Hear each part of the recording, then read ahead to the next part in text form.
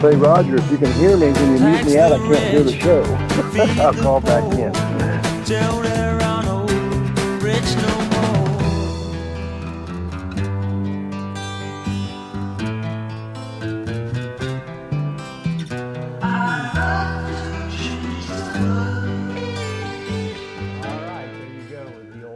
Familiar lyrics from Mr. Alvin Lee so long ago. The old Roger Sales. Call has been forwarded to an automated voice messaging system. Okay.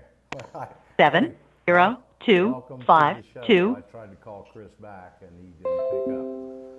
Okay, Paul, are you there? We got hello. Good morning. It's February the 6th.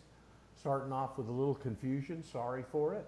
Paul is with us, I think. Chris is there, popped off, trying to get him back on. It's a Wednesday. Hey, Paul, can you hear me? I can hear you. Yes, Chris ran away. He said, "I'm off." Disappeared. No, I think he said he was gonna reconnect back in any millisecond now. So I suspect that's what's going to happen. He did, and I tried to call him back and got his answering machine. Let's see if we can bring him back in here. He had something that he's got to run down to the court today, make sure he's not on a docket. Thank you very, very much. There he is. Okay. Yeah, when you put me on hold or mute me out, I can't hear the program live. That's why I called back in, but I'll mute myself out. Thank you very much. Yeah, no problem. Well, Paul, I guess let's see. Get off on a start here. Tax the rich, feed the poor. How you doing this Wednesday, my friend? I'm fine. Yeah, I'm fine. What am I? Am I the rich or the poor? I sometimes can't work out. I don't know. I get a bit confused here, really. No, I'm not the rich. There you go. I'm not the rich. So I must be the poor, right? I think it's tax.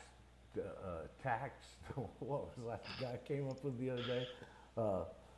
Fleece the poor. You tax the rich, but you fleece the poor. And you might as well open it up with this story. I stumbled on it, sent it out to a couple of people here this morning. I think I saw it the day before yesterday. Sorry for taking the day off yesterday, but Did you? I didn't even know. That's outrageous. Is that allowed? I know. You sure? They're pretty seamless, and but I just had to have it done. But got right before the show, and I said, "Hell, I just can't do a show. I got too much other stuff." All right, on okay. My mind. Threw replay in, and yesterday was like expat lunch day, and I'm in a new spot, and it's going to take a little bit of maneuvering to get over there and all that kind of stuff.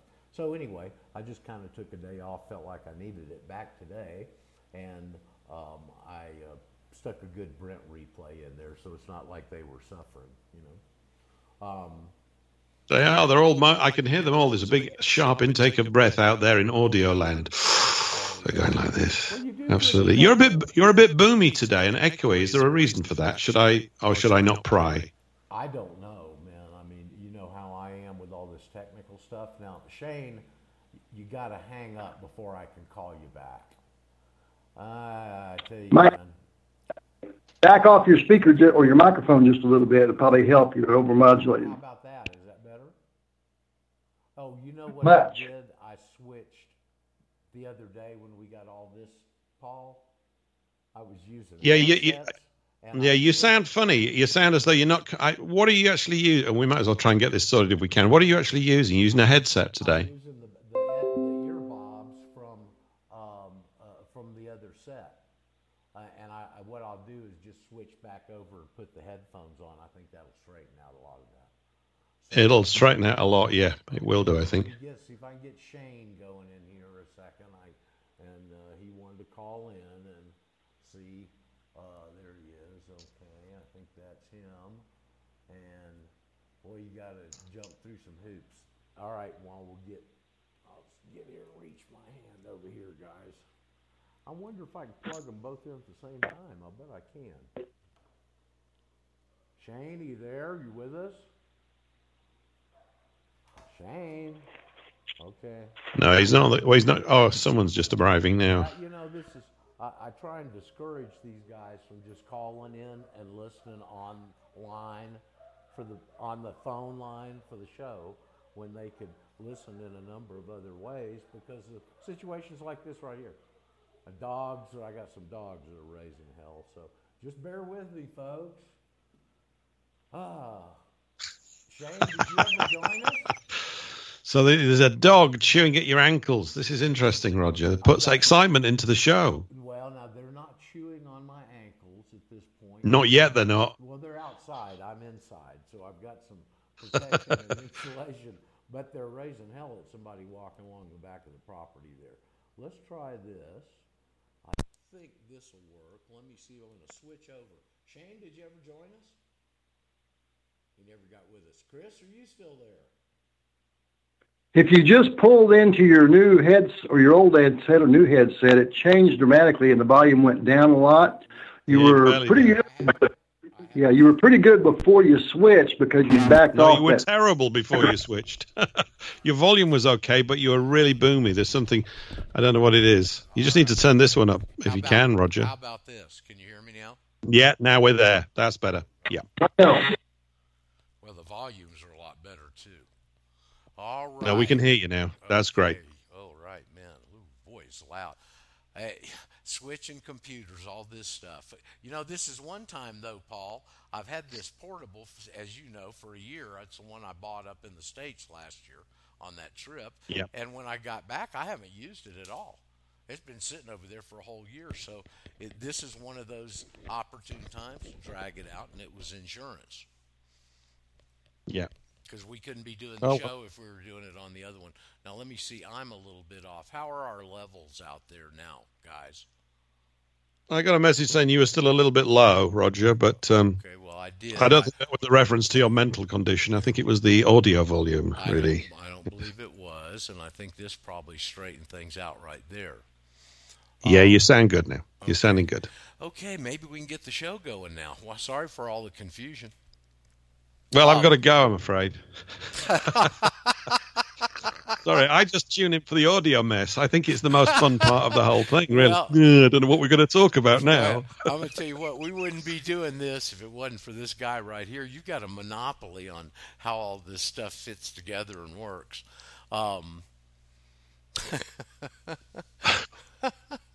Okay, as I was saying, tax the rich, tax the poor. I shot this little story right out before the show started. I stumbled on it night before last. New Jersey is on the way to passing a tax on the rain. On the rain? The rain. A rain tax is about to become a reality in New Jersey. And it seems that the excuse for the rain tax is the stress on the public utilities because they have to put a lot of salt on the roads in the winter. And the rain washes it down and it overloads the utilities that they've set up, water, etc. And so they devised a way that if you've got more asphalt or concrete on your property, that you get taxed more because the rain runs off more from your property. Right. So strange, interesting and strange. I don't know. Asphalt's a funny word, isn't it? You never want to have your asphalt, as they say. Hang on. What? That's you. Okay. Yeah, you see now. Even I'm messed up, right? Yep. I've got this Skype thing. The new Skype updated. Sorry to bore everybody with audio stuff. And my Skype. This is driving me. Oh God, blimey! Shut up! I can't turn the sounds off.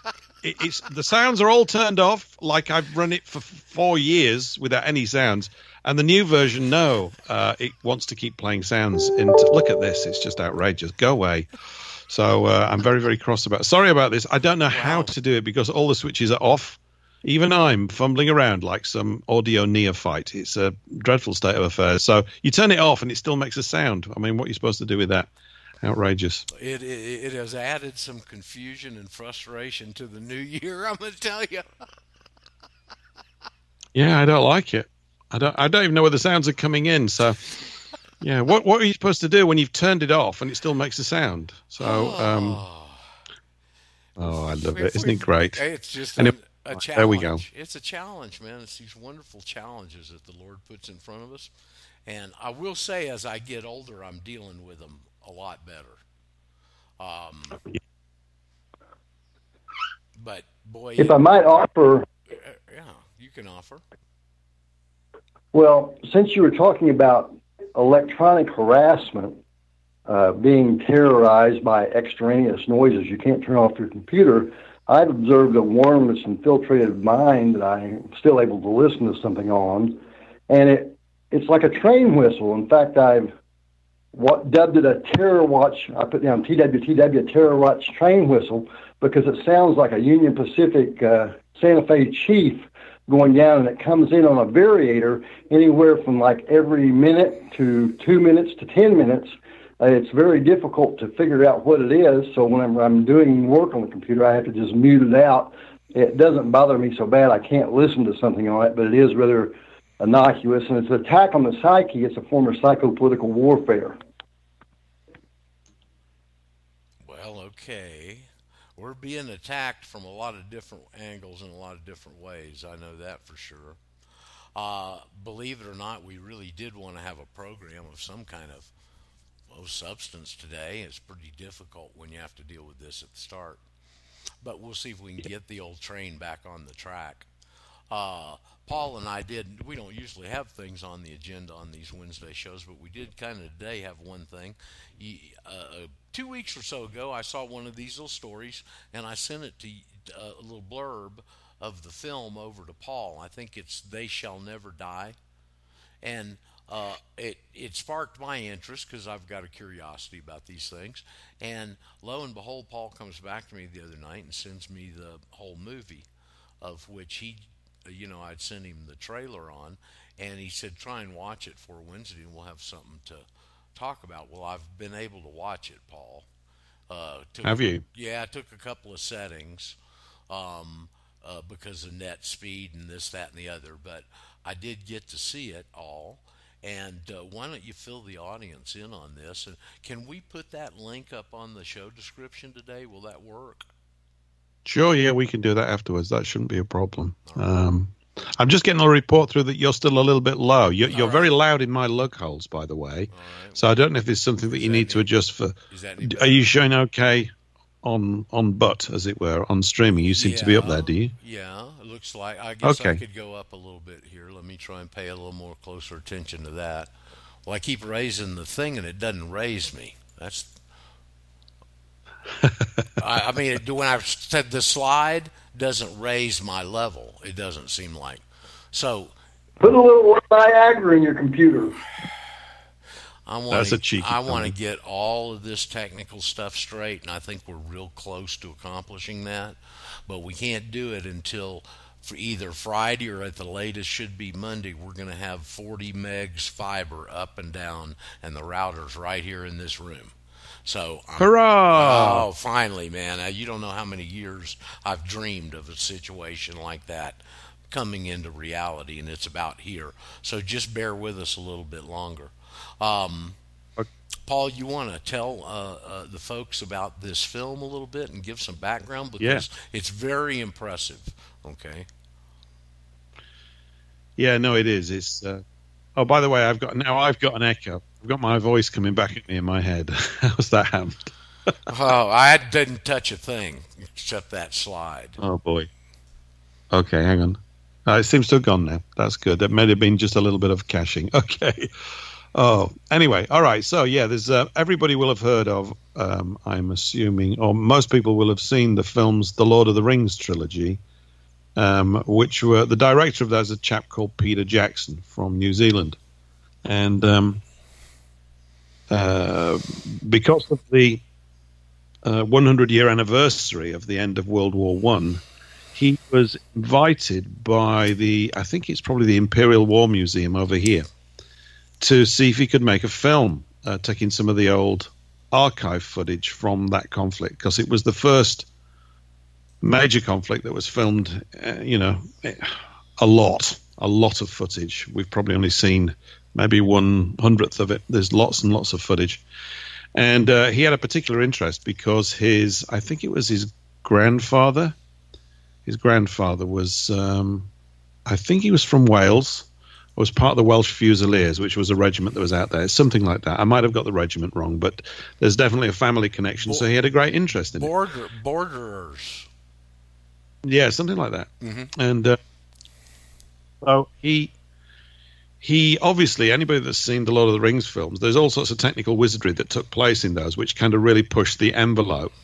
And I can't believe, I was thinking today, I mean, they're 17 and 18 years old, those films. It's just incredible, really. And I've got a great fondness for them, purely because, I read the book, and the book was pivotal in my youth growing up. It was just a marvelous sort of 3 months of disappearing out of the world as I read that. And obviously, you know, many people, I think I've read it a couple of times. I might read it one more time for this installment of Life. And it's, interestingly, of course, Tolkien, the author of that, I'm stitching a few thoughts here together, but Tolkien was in World War I. And in very many ways, the hobbits are actually, they're characteristic of this sort of jolly pragmatism and decency is based very much on the troops that he had under him. He was an officer, was Tolkien. And this is what Sam Gamgee kind of sums up the British Tommy in Tolkien's world, I think, anyway, and I'm putting that forward. And the battle scenes that are in The Lord of the Rings are based on very much what Tolkien saw. Mordor is effectively a Somme. There's no other way to describe it. You'll see, when you see this film, those that see They Shall Not Die, or They Shall Never Not Grow Old, you can see the connection between the two. It's very, very strong. Anyway, Jackson got in there, and he brings a tremendous degree of technical computer wizardry to bear on images. As anybody would know, it's been a thing he's always been interested in. Of course, he's fantastic at it to such a degree that now, of course, he's not alone in this, but one barely knows these things. I mean, the negative side, of course, of all this CGI stuff is, I would suggest, very few of the characters that now occur in most modern films are worth tuppence, and you don't care about them at all. And it's just all trite, smart one-liners and sort of guff all the way along. So it's rather shallow fare, I think, from the point of view of addressing issues of the heart and of the higher head. There's not much of that going on at all. But of course, yeah, it's visually spectacular. Anyway, he went in, and a series of things came together. But in the early 1960s, about 61, I think it was, or 1962, many of those guys that fought in World War I were still alive. I mean, they would have been in their late teens and 20s when they went in. So they were in their 60s by then. And they interviewed a lot of them, did the BBC, and created this great archive of these recordings, which are of a very high audio quality. I don't know what they used to record them, probably, you know, state-of-the-art tape recorders back in the early 60s, but they're very high audio quality. And what Jackson's done is he's brought all these voices together from all these disparate regiments and all of them, the men that actually did the fighting, and they provide the voiceover for the entire film. There is no official narrator. This is not some organized narration event. All the narration is provided by these first-hand testimonies from the guys that actually were there. And they say things, particularly in the early part, which rewire the way that you view it. They were thrilled to go. They were thrilled to go. They couldn't wait to leave England and go and fight. They were okay with it. They ended up in hell, and they were still happy about being there. This is, you know, you can't sort of get your brain around it in times. Not all of them. I'm not saying that, you know, they're not saying that this was great and a picnic, but by any means. But the first 20 minutes of the film, I think it's about the first 20 minutes, is effectively black and white footage, as we've all seen, with these voiceovers, showing how they came really off of Civvy Street, how they were young. There's some very funny lines. What was one guy said? He said, I went in to see the recruiting sergeant, and you had to be 19 to get in. It's something like this. You've got to be 19 to get in. So I didn't know this. He asked me my age. I said, I'm 18 years and 1 month. He said, oh, I think you better go outside and have a birthday. Come back. What a line. Yeah. Absolutely fantastic. All right, I'll go outside and have a birthday. There's another one where he's talking to a vicar. He said, I'm 16 or something, and the vicar asked me my age. I told him I was 16. He said, I'll pray for you. Right, because he could see the guy was to get into the whole thing, you know. So these are very fresh-faced, but undernourished people. I think I may have mentioned here before, there's a There's a great interview with Montgomery, Lord Montgomery of Alamein from the Second World War, but he was in the First World War too. And there's an interview with him on Canadian TV from the early 1960s. I guess similar period when they were recording all these World War guys, actually. And he talks about the fact that starvation was the number one recruiting agent into the British Army. People were not being fed properly on Civvy Street. So the idea of getting into the army and getting fed was really, really appealing. And I think there's a little statement early on that says, on average, all these young lads that came in, they grew an inch and they all put a stone on in weight after about 3 months of training. All right. And obviously we're getting them fit, very fit and strong, because they had to march with about 110 pounds on their back and all this kind of stuff. And blah, blah, blah. So this is the first 20 minutes, which kind of closes with them disembarking at the quayside in France. They get onto trains, then they're marching, and they're on horses, and they're going through the countryside, coming up to the front. And then something quite spectacular happens. You've got this footage that we're all familiar with, jumping around a little bit, missed frames, slightly speeded up, that kind of stuff. You're all familiar with that. And what happens then about 22 minutes in is that there's a little cluster of them walking towards the front, and the film slows down to actual real speed. All the detail is amplified colossally, and it comes in as full HD color with audio, the lot. And the effect is dazzling. It's absolutely amazing. And it's as if someone was running around World War I with an iPhone shooting it in HD. It's quite something. And it did for me, it just changed your whole perception of what they were going through, because it makes it visually so intense when you're looking at it. And I got lost in the film. I mean, obviously, it's more relevant, I suppose, to me, Roger, it being about British men, yes, primarily. Obviously, the Germans are covered as well. And but it was really intense just to see them, and you see their faces really close up. And it's harrowing. I mean, I'm not trying to say that this is a picnic. This is not a joyful thing. But boy, is it intense, and is it real, and what a time machine. What he's done here is quite spectacular. And I saw an interview with him, actually. I was watching it the other day after I'd watched the film, and he was saying that he said, I could have made the film 3 or 4 times longer, easily. He said, how long do you want me to make it? He said, there was so much material that we could use, so much more that would add to it even further. He said, but, we had a time limit. We had to have it ready really for November 2018. But he also mentioned, he said that every single bit of archival footage in the world needs to have this process done to it. And I think he's right, because it's breathtaking, actually. It took my breath away when I saw it, when this guy turns to the camera and he's just like a normal 19-year-old today. That's the impact it got on me, as if that had just happened yesterday, because of the intensity and clarity of the images. Okay, you can tell that the dress is different, the technology is different. But wow, I was knocked out by it. It really got me. The trailer knocked me out a couple of weeks ago. I didn't have a dream that I'd be able to sit down and see the film, and I'll go back and watch it again. It's not the most pleasant of subjects. No. And it's right up front on the actual film footage, and in the colorized section, some of it's extremely graphic in the pictures and in the verbiage and the descriptions. And it'll give you chills. Okay, and I had to turn it off. The first time I just wanted to get away after it turned to color already, and it was getting into that part, and I just said, wait, you can only take so much of that at one setting. Okay. Yes. Or at least I can't. All right. But I'm fascinated by the whole thing. I don't believe I saw one good set of teeth in the whole movie. No, I think someone wrote in the review that it's not a good advert for British dentistry.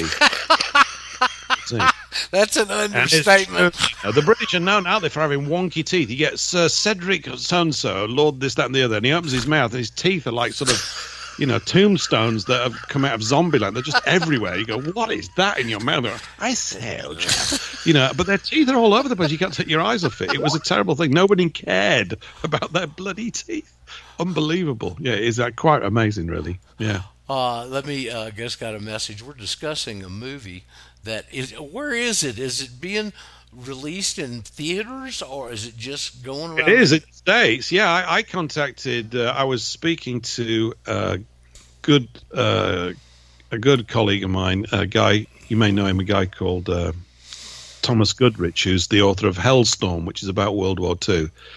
And I sent him information about it to watch it, and I haven't spoken to him since. I'm hoping that he was watching it last night, and but he was telling me that it's on in certain theaters still in the States. It was released as a documentary in theaters and on TV over here, and sort of had a worldwide release in many ways. So it is a documentary, but it's unlike any documentary that, I mean, really, it's going to reset the mold for making documentaries by taking archival footage. It will absolutely set the mark from here on out. Yeah, it's a phenomenal piece of work, and I don't know quite how many man hours go into doing all this kind of stuff, but I mean, you just think about, say, the Laurel and Hardy films. Everybody's seen recolorized film, and it's a bit hit and miss, but this is just like, wow, where did you get those HD TV cameras from for 1914? That's how it was on me, and the language that they use as well. It's so English. I mean, it's really understated. You know, there was a line. The one guy saying there's a big. He said one thing that he says. The Germans, he said, started to dig tunnels and put enormous bombs under the field, which was pretty annoying. Annoying. It's just fantastic. I'm sorry, I just revel in this stuff. Oh, that's a bit annoying. I mean, it's just so English. I mean, I love all that. I can't help it. It's in my blood to want to be that sort of restrained, right? There's something sort of charming and mad about the whole thing. But obviously, you know, when it builds up to that battle where that's unbelievable, is that? Because, you know, the camera is on all these guys.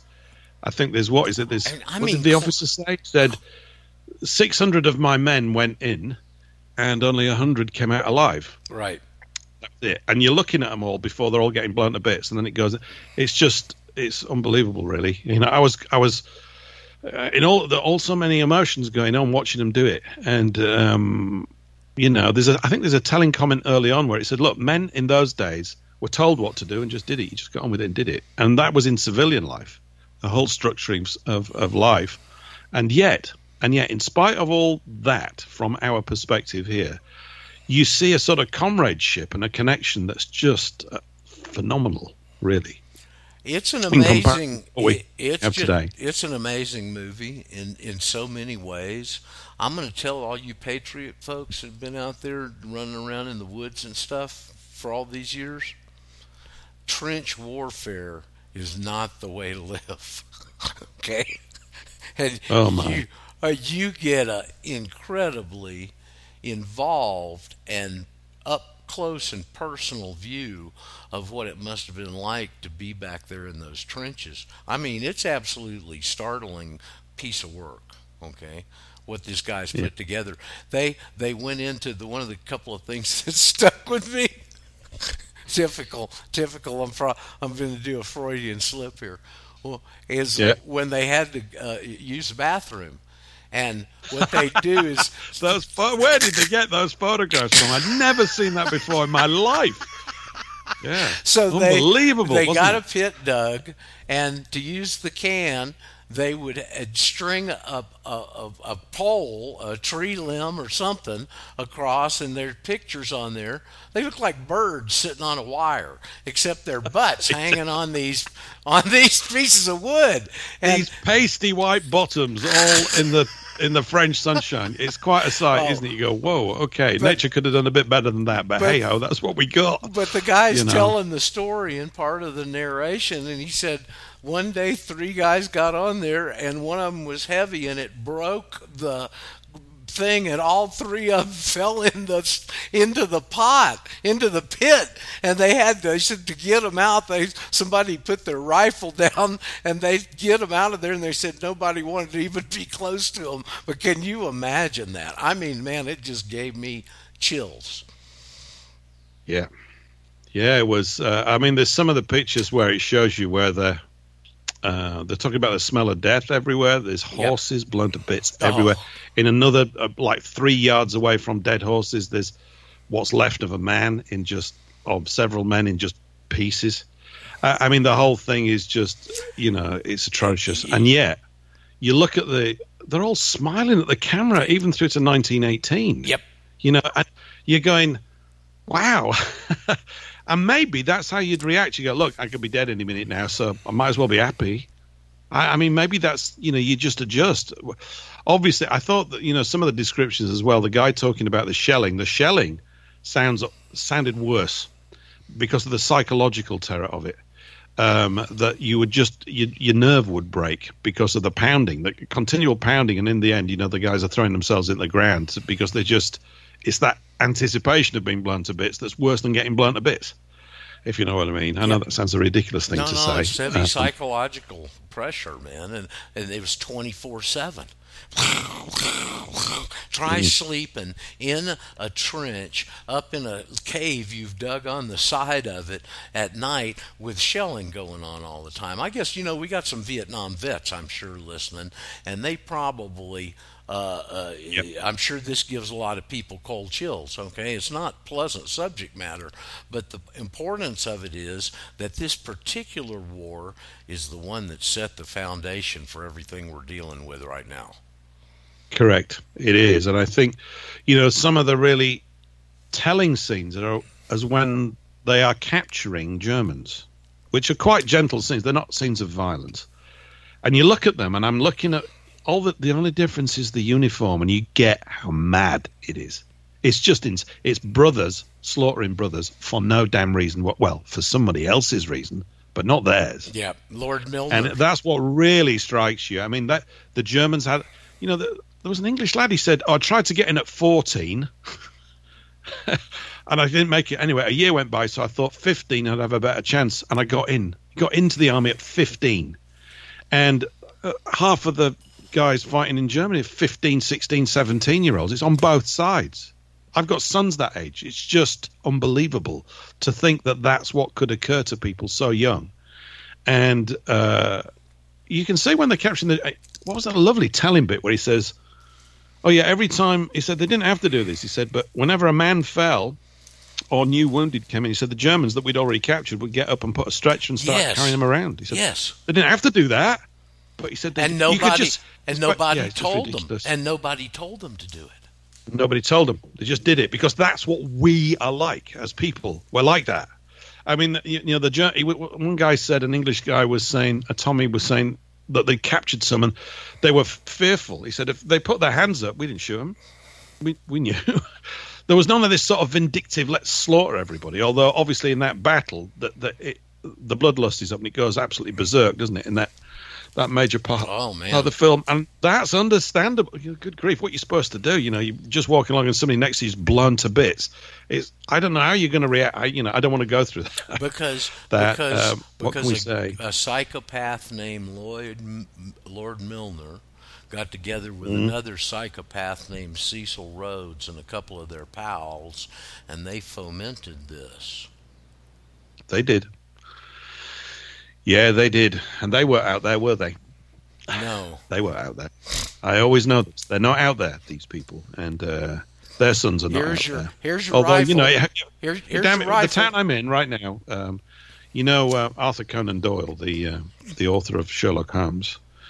Well, there's a church here that was paid for by Doyle because he lost his son in World War One. And this is what turned him to spiritualism. He became very involved in spiritualism because of that. And there's a little church here, paid for and built by Conan Doyle because of the damage they did. Rudyard Kipling, similarly, he lost his son in World War One. Oh, did he really? So we're not going into that from this is looking at your working guy in England who, their life wasn't great in 1914. They got into the war. And for many of them, you can tell it was a thrill of a lifetime. I know it sounds ridiculous. I mean, what was one statement? He said, well, actually, it was all rather fun. I'm paraphrasing from memory. He said something like, it was all rather fun, really. It was a bit like going camping, apart from the dangerous bits every now and again.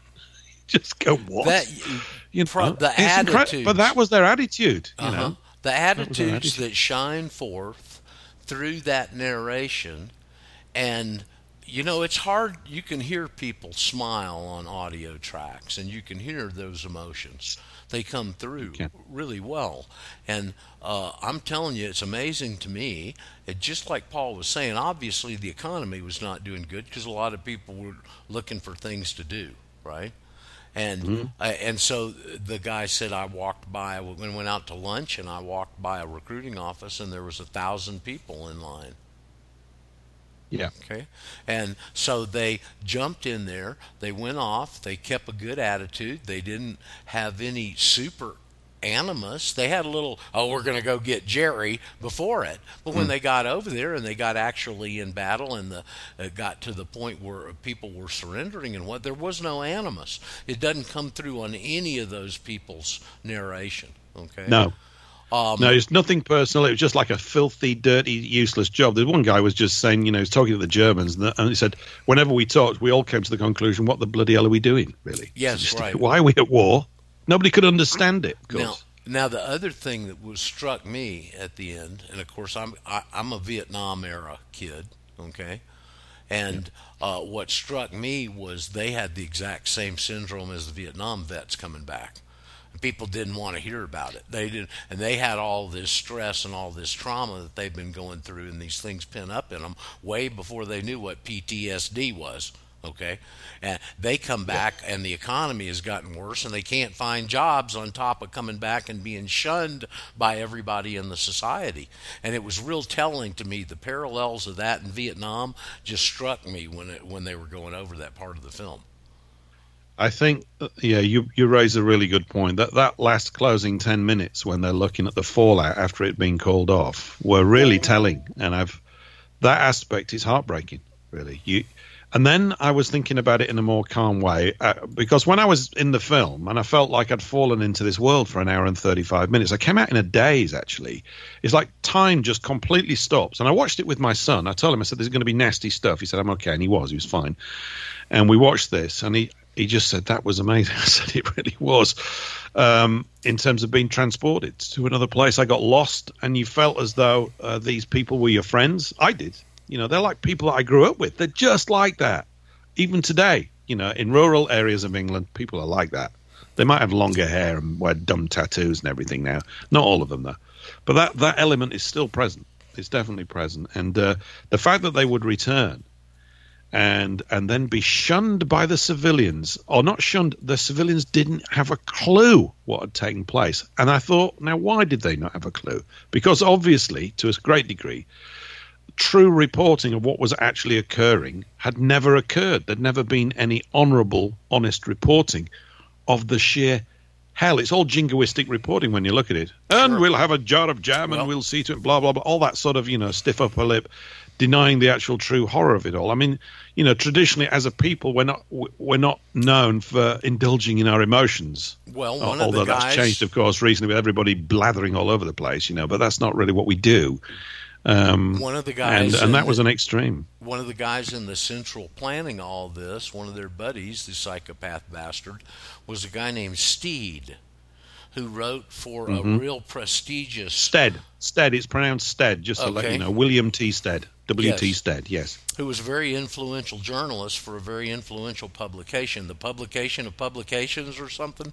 It had a strange name, a redundant name. But he was right there at the center of all this planning and involvement, and he was obviously the journalistic kingpin. Yeah, he was. He was very much so, and probably like the rest, an ambivalent figure. I mean, it's what occurs. Well, maybe it doesn't always occur, but certainly it occurred here. There is this sort of a snotty aloofness that exists within a certain class of so-called privileged people here in this country. It's been building for a long time. This country wasn't a class-ridden country 1,000 years ago, but that evolved and built up. And, you could say that the presence of money and the falling into the capitalistic system amplified these differences, and they atrophied. And to the point where literally the officer class, almost like look as the foot soldier, as just expendable cannon fodder. That literally was a phrase. And there definitely is an aspect of that. There again, what comes across in this, really telling, was actually their respect for the officers that knocked them into shape, even though they hated their guts. Basically, they said they were really, really tough and really nasty, but actually, you've got to give them credit. They knocked us into shape and made us tough enough to deal with this. They had one of those drill sergeants. The guy was telling the story, and they passed a big pot at night and said, "You pee in here," and they got all the barracks pee and put it in this big pot and rigged it up on the door. When he walked in the morning, it emptied all over him. Yeah, and they said there was nearly a gallon of pee in there. That's a lot of. What did he call it? He said the fluid. I remember. I catch these words. The fluid went all over him. Yeah, I bet it did. Yes, they were very refined, and part of these guys later on in life recalling. You can tell some of them are very elderly, and recalling these memories of this part of their lives and hearing the emotion in their voices. Yeah. Okay. It's a stunning the soundtrack. movie. The soundtrack, you could almost take the soundtrack and play it on radio. It's that evocative. But the thing is, you've got to see the whole because when it's combined with those restored high definition images.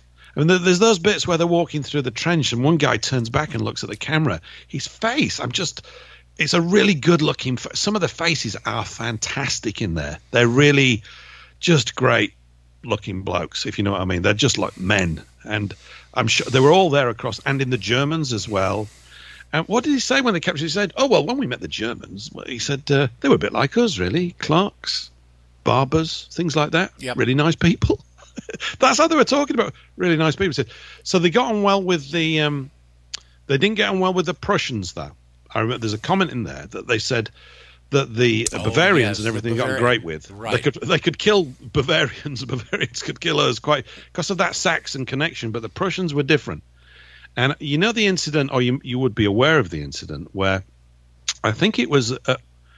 I think it's right at it's the very first Christmas of the war. I think it's the Christmas at the end of 1914. So there was an armistice called along a certain section of the front, and the German troops and the British troops got out and played football. Everybody knows about it. There's a film being made about it, right?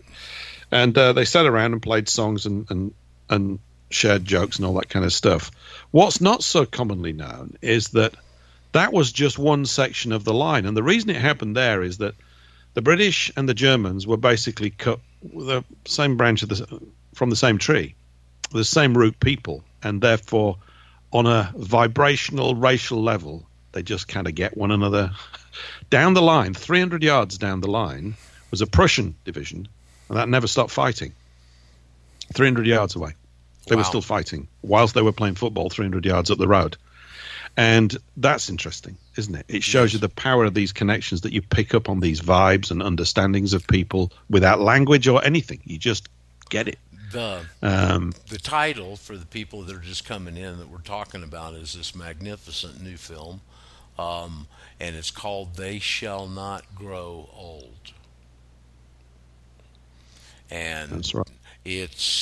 I'm going to put the link to the full-length film in today's show description on CastBox.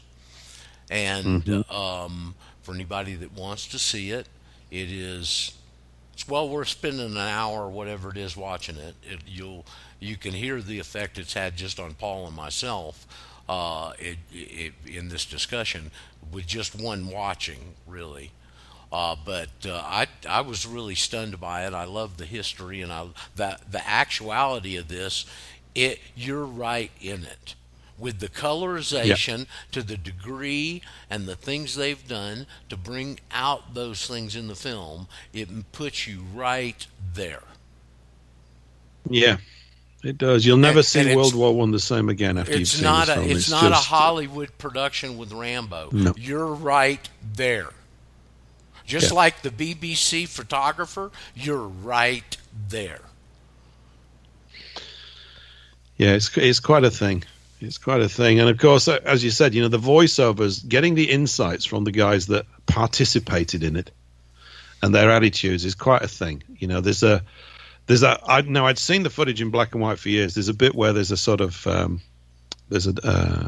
a platoon, a British platoon with horses racing away over this little, and they get hit by a shell. You can see it. And yes. There's a voiceover talking about how every time a horse died, it was the young lads that were looking after the horses that were heartbroken and had to be given a day off.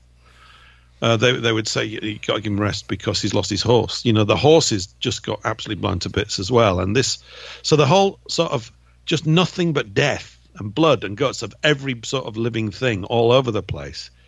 It's inconceivable today. It's just, and the reason why it appears almost, you know, the nutcase scenario that it is, because it obviously is the sheer confinement of it. It's not about armies moving hundreds of miles over several weeks and waging another battle to strategically do this. It's not. It's everybody bogged down for 4 years in trenches, blowing each other to bits. And it's like, if you've got a fear of rats, just close your eyes. Don't watch it. You get to that part. Yeah. Because some of the actual footage out of there, I mean, listen, it's stunning and startling, and it should really crystallize all of our views against what these people have done to get where they are. Well, I think the lesson, you know, you're absolutely right. And the lesson for us is that we have to find a way to make sure that this does not continue, because it is continuing. Okay, not in that graphic, explosive, destructive way all the time as it did then solidly for 4 years. But we know it continued with World War II. We know it did. And of course, this film is not pretending. It's not even aiming, I should say. Not pretending at all. But it's not aiming to cover all the sort of geopolitical background to World War I, which, of course, has been explained falsely to us by the court historians for a long time. Now, obviously, we here and others listening in have been able to gain access to the documents, as it were, written by the losers. And then you get a much clearer view. I mean, obviously, what the film does not deal with, for example, is that by 1916, Germany had actually won that war. Britain was 6 weeks away from starvation because the U-boats had managed to literally, you know, create an asphyxiation in the supply lines into Britain with the convoys. That's what happened. And so, you know, you've got Churchill mucking about setting up the Lusitania thing in 1917 or whatever it is to get, as a causative reason to get the Americans in. And yet, are we talking about the Americans? I suspect not Americans, if you know what I mean. Oh, there were right? some, yeah, right. Yeah, well, not Americans. Not like that. There were some in our country that helped and were involved in that, but they're not Americans.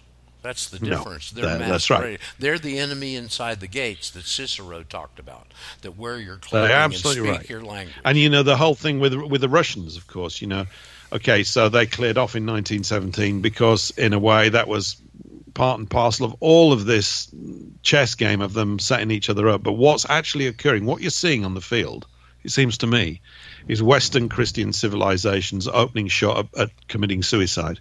That's what you're seeing.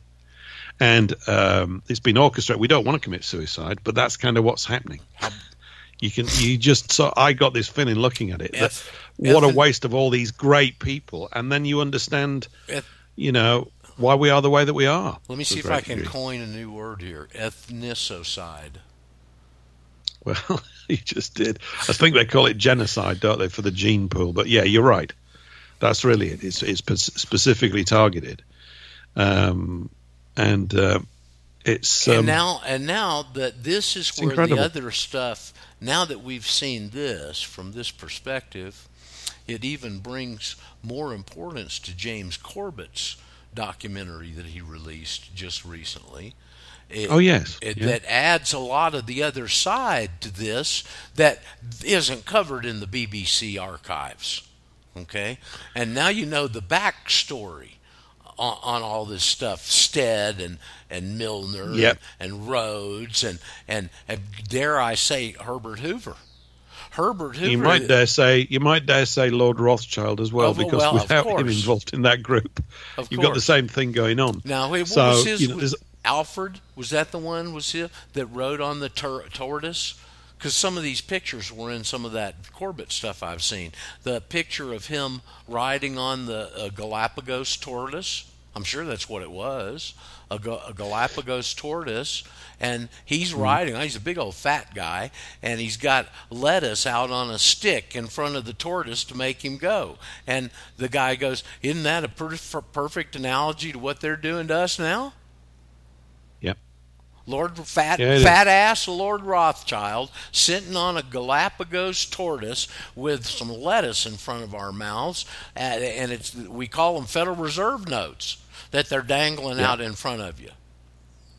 Now, the other picture that it had of this same Rothschild guy, who was a biologist, I think was his general title, was he had a horse and buggy team that was all zebras. Mm-hmm. Yes, he did. He did. He was a big collector of he had a private zoo over here. I'm not knocking his zoo. Maybe his zoo was lovely. But, it's not really a zoo that we're too interested in. He belongs in it. Him and his whole bunch belong maybe, in it. Maybe they view that we're in their zoo. That's the kind of mentality they got. Well, they absolutely do. Come on. Okay, so I'm in your zoo with your zebras. Okay. But, it's that thing. What's that biblical thing? I'm gonna do it injustice, but you understand the line. You'll know it. That in these times, everything that's been hidden will be made known. Yep. And in a way, in the most graphically detailed way, this film is one chapter of that laid crystal clear in front of you in a way that you've never seen it before. And I wish they had made it 5 hours long. I could watch that stuff for days. There's something gets filled in your soul to me when I watched it. And I felt, like I was saying, I've been in the presence of my mates all the time. Apart from which, some of the there's the East Yorkshire Regiment, and I know when they were putting Old Yorkshire accents in, because that's what he speaks like, you could hear him on the thing. And he was saying, Peter Jackson was saying that they got the voice actors to basically they got these lip readers from the police in, the guys that do lip reading and sing, to actually get the language down, and then they got people from the correct regions here in England to voice over depending on what regiment was actually, the guy, whichever regiment it was in. And I think early on in the film, there's a couple of them walking along through a trench, and a guy, he's got a spade in his hand. He says, "Down here," and all that. And that's from the East Yorkshire Regiment. And then there was another one. I was watching it with my son because he knows I'm always banging on about Yorkshire. And they come up, and there was a big shed, and they're walking up to this shed, and it said, "East Yorkshire Regiment, beer." Massively. I went, there you go. Those are my lads. Well, I'm going to tell you, beer, huge. It was fantastic. I'm going to have to differ with you a little bit in your statement that you and I are usually pretty much on point with each other. Your statement that it is a good audio track, and I understand exactly what you're saying, okay? And I agree with you to some degree. But for us Americans, there was about at least a third or more of that language, the dialogue, I couldn't understand. I just didn't understand what the hell they were saying. You're just not listening hard enough. Yeah, I guess that's what it is.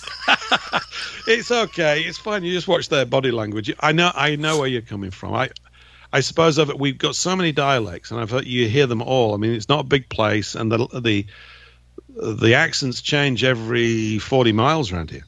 Seriously, every 40 or 50 miles, bang, there's something different. You go, London to the Midlands is only 100 miles. They speak with a totally different twang.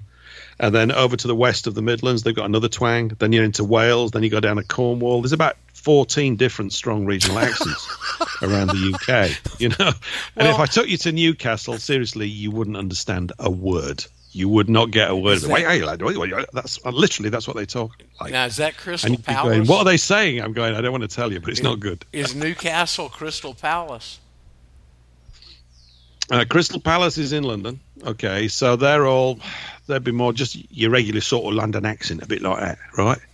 They'd be a bit more like that, although that's kind of more east side. I'm not that great at these things. Newcastle is, I'm trying to think of anybody from Newcastle.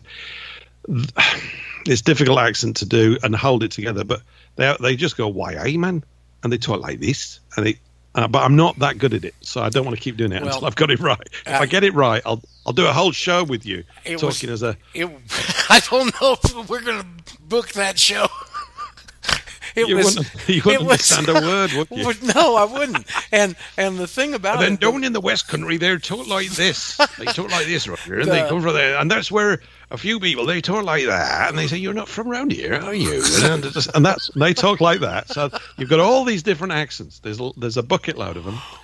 And that was enough, of course, to have a fight over in the past. Well, the thing you're not from around here, are you? No, the movie, as well as the film is done, and this narration that's going through, and one of these segments comes through where the guy's saying something that you want to hear, and I'll be damned if you can understand it, whatever the dialect or whatever it is, and you don't want to stop it and go back, and because you're enthralled in what you're seeing and the way it's developing. So, but I did notice as I was going through there, I said, hell, a third of this thing I can't understand what the heck they're saying. Yeah. I mean, I think the film, could probably be expanded out. I'm sure, obviously, the American War Office will have their own footage as well from when the Americans arrived and everything, and that would probably be worthy of a similar effort. Of that, I've no doubt.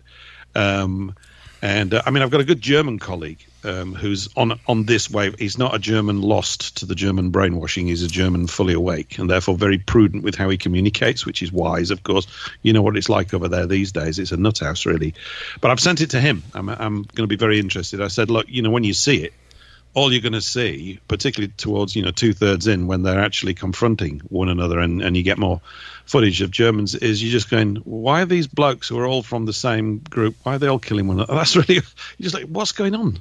I mean, there's a sort of madness. That's the madness that you see in the whole thing. Total and utter waste of life, complete waste. And these guys, what was one guy said? I wouldn't have missed it for anything. There was a quote. He said, when we got off the boat and we were getting towards the battlefront, he said, I knew it was going to be a few days before we got there. And he said, I was desperately worried that it was going to finish before I got there.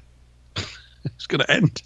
I want to get involved, And he said, we were walking down a road and we looked into a field and I heard this shell come over and this huge explosion, he said, and it was thrilling. Something like that. Going, great war, let's get it on, So I don't know what to say about it.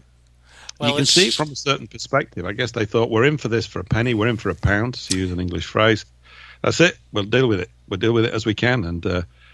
And very much that's what the film's about, is showing how normal people dealt with this atrocious circumstance with their bad teeth, as you rightly pointed out, with poles as toilets, with the most hellish things going on around them. It's incredible. If you do anything in the dental profession, you're going to have a field day watching this thing. Yeah, it's just incredible. I don't think dentistry had really taken off as an idea even then. And even the young guys, are missing teeth and just in terrible shape. I mean, I was kind of shocked, really. Like I said, I don't think I saw one good set of teeth in the whole hour I was watching, and we saw a lot of faces. Yeah, it's hard to know how they used to kiss their wives with mouths like that. I think the women had better teeth, just to let you know. I don't know why they were just so bad. I don't know what it was, really. Maybe it's the arrival of cigarettes or too much beer, probably the latter. Yeah, maybe. Very sugar in the beer. But very noticeable in the film because a lot of them are smiling. I mean, it's not some gruesome thing necessarily, although it certainly has those parts, but when the interviews with them, they're all of them are always got a smile. Hey, look, I'm on the camera, and it comes along and that one guy, and there's about 10 or 15, 20 guys, and you can see the camera guy coming along in front of them, and the guy says, hey, look, we're on the camera, Mom. So it was, it's worth watching, and I wouldn't spend this much time on it, and I'm sure Paul wouldn't be as descriptive, and you can hear his emotions in his voice about it, and probably mine too. It's worth watching, and for a number of different reasons, and it was a spectacular work. I mean, just spectacular work in the film area. It was. I'll just look. We don't have to stay on this forever or anything. Although I'm hard pressed to think of anything else at the moment. It's just swamping my head. But there's a couple of little incidents that stick out. One is where there's a little bit of what they've done is with the lip reading is that they've, as I was saying, they've got actors to provide the dialogue for when guys are talking to one another. It works really well. There's a bit where there's an English guy. There's a German prisoner. And they're just lying down. It's nothing nasty or anything. There's loads of them in shot. And he's got this German guy's hat. This is just these little things that knock me out. He goes, here, right, and he's falling around. He says, "You want your hat back?" And it's just like, what? It's so, yeah. Do you want your hat back? And he just gives him his hat back. It's little things like that. They get me. You just see that the minute that the orders have fallen away, the humanity is just springing back up. It's like you can't. It's the decency's there all along the line. There was that, and then the other one is the testimony, which is really in the other realm, where they were talking about the mud. Oh. And it's this about the mud and the fact that one guy was saying that he saw a young lad just get sucked down into it and die, and he said it did his head in, basically, because he just no one could get out to him because he was 10 yards away from a plank. And if anybody had gone out, they'd have gone down with him. It was just to be sucked down. You just think, that is stuff like that it's the rotten things, these things that are like a mess. It's a complete mess, is war. And it's a bit like that thing that no plan survives the first minute of contact with the enemy. You could see in that main fight that at the minute it started, the minute that the troops got up and went over the top, it was just a complete mess inside 30 seconds. Everything that they were supposed to do, they couldn't do it. And they were cut to ribbons by machine gun fire. And the whole thing is just a total mess once it gets going. It is incredible. It's quite incredible. I'm just damn glad I wasn't involved in it, and I'm sorry for the people how many millions lost their lives in that travesty. And it is a travesty. Also, these guys can control the world. And the way that the other way, after they got the foundations adjusted around, which is what these wars are for, the other way they did it is through this trick that we cover here of being able to put the people into a system where they're property and can be not only have legal control over them, but also use them as collateral. And that's what makes all this possible. That's why the message that we've got here is so damned important. I mean, it's just important. And I know you put it in front of people and it goes over their head. They don't see the significance. They don't understand the depth of it. They don't understand any of the perspectives. But it is the essence of everything that's going on, is that trick they did with the 14th Amendment in our country. That's what's perpetuating the whole damn thing today. Well, it's starting to come apart at the seams now, but it's perpetuated it all this time and allowed them to have the foundation politically and financially to pull all this crap off. Yeah, absolutely right. You're absolutely right. It's a major plank in their ring fencing of us, their containment of us, and their control of us. Absolutely. Because it acts in a very subtle way, in a way that doesn't appear to be initially overtly nasty or dangerous, but it sets up a context whereby they can keep demanding more and more and more. And if we look at the last century, which obviously in many ways I suppose kicked off with that event that we've been talking about and what ran through there, it's just been a continual progress towards so-called globalism, which I am announcing is dead. It'll still keep expanding, I think, and going, but I think at its very root, it's dead. Well, and we have to build on that. We really do. Nationalism is the only way to go. It is. It's because it's nature. It's what nature says. And of course, the way it's painted and thrown back at us is, oh no, when you had nations like England and Germany, you were always having wars. To which my response is, those wars were orchestrated and organized by the very forces who were seeking to bring about globalism. That's why they arranged for these nations to have wars, so as to lay waste to the infrastructure, the morale, the civilizational momentum that we had built up, and to wreck it, because that's all they do. They wreck it. And there is no globalism. It's a nonsense. Globalism has always existed because we live on a globe. Well, a flat earth if you're into that kind of thing, but let's use globe. I don't want to go there. Please. So, that's it. It just is what it is. And people get on best with people from their own race because they do. And everybody in your own race is superior to anybody in any other race, as it should be. I mean, there's nothing wrong with that. It's great. It's really healthy. And that's what this is where we defeat their argument, because I think, the context for so much of the news, for so much of this left-wing liberal lunacy it's lunacy because it's not grounded in actuality. It's grounded in a sick daydream that's based on false premises. Oh, we will be peaceful if we can all come together and tolerate one another. How about we don't do that? How about if everybody just stays at home, right? And you'll find that the idea of whether you have to or do not tolerate other people doesn't even come up. It's not even on the menu. It won't even be really much of your life, and it doesn't need to be. And we can interact and do certain things. So the whole idea of a global economy is tedious and boring. We need to basically, in part, I think, show that globalism is naff. It's old-fashioned. It's for silly old people tyranny. Like George Soros. But we need to mock them. We need to turn it into a comedy act. We need to show this is what happened when dumb asses with a lot of money start thinking that they've got an idea. They haven't got any ideas at all. Or the ones that they've got have got no value. We don't need any of this. We don't want any of your complexity. We don't think it's a great vision. This is not progress. It's none of the words that you're using. It's the complete opposite of that. And I think we can get that. We can get that point across. I think it is getting across. It's getting across big time, because what you're seeing is they had to lay the basis for the global initiative, and they did that with the internet and with a lot of this trade and stuff. And now we've got that, but we don't have to have the political side of this and the nationalistic fever that's uprising around the world is effectively stopping globalism in its tracks, from what I see, Paul. Yeah.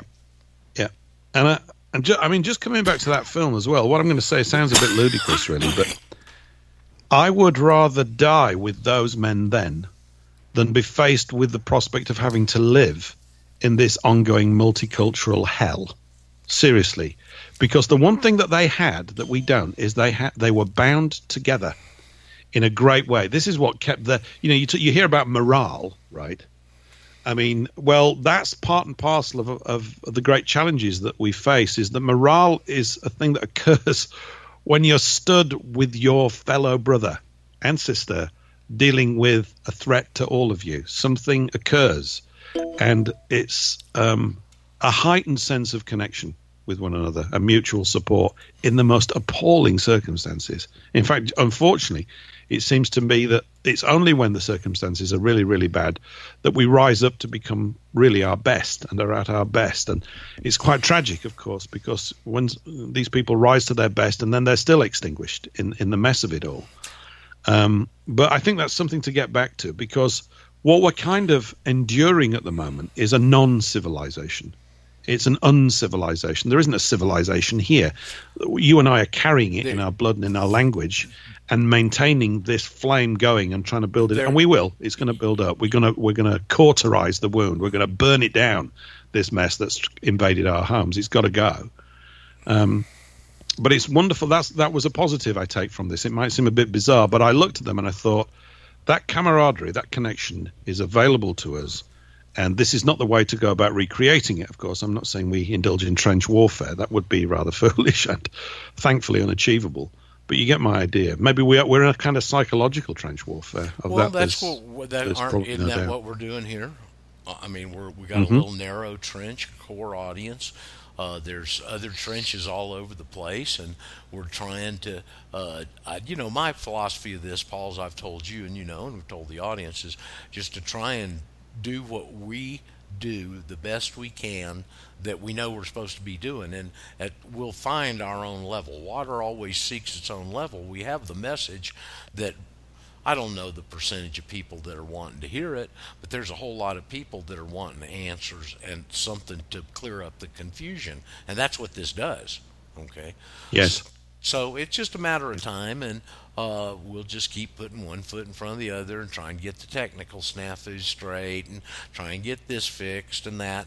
And if you guys, if you weren't paying me the big bucks, I'd probably work a little harder,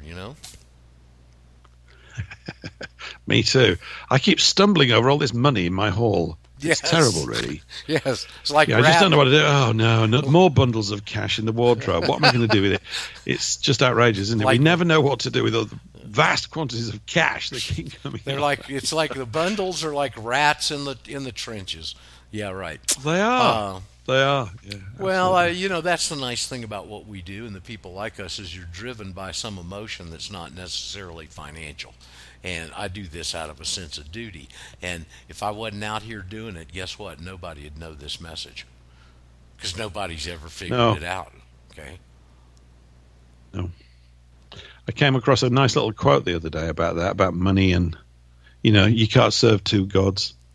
You can't serve God and Mammon.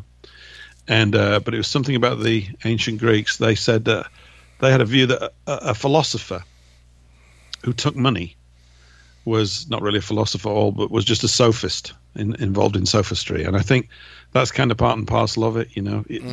Unfortunately, you want to get out there on the truth trail. There's no central banks down there. They just hang around. You can forget it. It's not going to happen. I think but then I think higher forces provide in different ways. I still think there's things that can be done. They're never going to really be long lasting until we get to the very root and hack it out. The thing is that part and parcel of the communication here is that root gets more clearly defined and identified, and weak points in it to hack at it are becoming clearer to more and more people. That's a good thing. That is a very good thing. It's the Thoreau, I think it was Thoreau, that said, for every 100 people hacking at the branches of the tree of tyranny, there's one person hacking at the root. And that's what I like to feel that we do here is hack at the root with not just a machete, but with a big old, absolutely real sharp double-sided axe. Yes. And I think, we've touched a lot of people. Paul, listen, this is part interesting on this technical stuff, right? For the last number of months, I've been having these dropouts with the Wi-Fi that I'd have to go back in, bring it, and it got to be where I could get through it pretty easy, but I never could get the problem solved. Even had quite a bit of email discourse with the Wi-Fi receiver guy, even making me take pictures of the thing and send it and whatnot. Since I moved over here, I'm using the same Wi-Fi dongle, and it hadn't dropped once. So the problem was in the router. Yeah, it would have been something like that. Yeah, no, it's fine. It's clear right now. Things are steady. But all that troubleshooting, and they're about to improve for you as well. So that's yes, even better. And all that troubleshooting, trying to find this one, thinking it's the Wi-Fi, and you're dealing with either the computer or the software, or the driver or the dongle, and the whole problem's in the damn router. Mm-hmm. So anyway, just some of the Don't things worry, you're going to be lost, aren't you? What are you going to do when it's all technically working well? Half your shows are going to be you won't be able to talk about your technical problems anymore. I'm going to have to cause you some grief elsewhere. Maybe we can get those dogs to attack you mid-show. They might. Looking around. If I don't have a bone for them, they might. So let's see. Well, anybody that wants to contact Chris had to go down to the court and see if he's on some docket. Shane tried to call in, and I couldn't get back with him. And so it's you and me and a dog named Blue here, buddy. But if anybody wants to call us, it's 404-448-1420. Many people know that already. It's over on the website. Probably if you're a regular, got it programmed into your phone. You can put in Skype if you've got it on any of your devices, they call them. Lump them all into this term devices. If you've got them on any of your devices, Skype, you can put in the search there, PPN space hotline, call us direct on Skype. I don't know if they require a handshake for that or not. We shouldn't. And it might be some setting in this whole new setup of Skype we hadn't figured out yet. These people really threw a wrench in the monkey wrench with this. In a number of areas of the way that it. Okay, Patrick, I'll call you right back here. But the way they threw a monkey wrench, making everybody do this the way they are. Yep. Let me see if I can add Patrick back in. I think this process works. One ringy dingy, two ringy dingy. We'll see if he pops in. I think he just joined us. Is that you, Patrick? Yeah, I'm in. Yeah, there you go. Sound good too, man. How you doing? Hello, Patrick. Hey, fellas, doing okay? Just sitting around eating my vitamins, reading your book, listening. Yeah, I got to get you this movie, Patrick. You need to see this movie, man. What movie is that? The one we've been talking about for the last hour. There's so many in the last few weeks. I forget that the one was called Duties, or not Duties. What was the one? It was a one-word deal. I can't capture it right now. My mind's in this book. Well, the Vice is maybe the one that we're talking about here is called "They Shall Not Die," and they shall not grow old. Grow old, excuse me.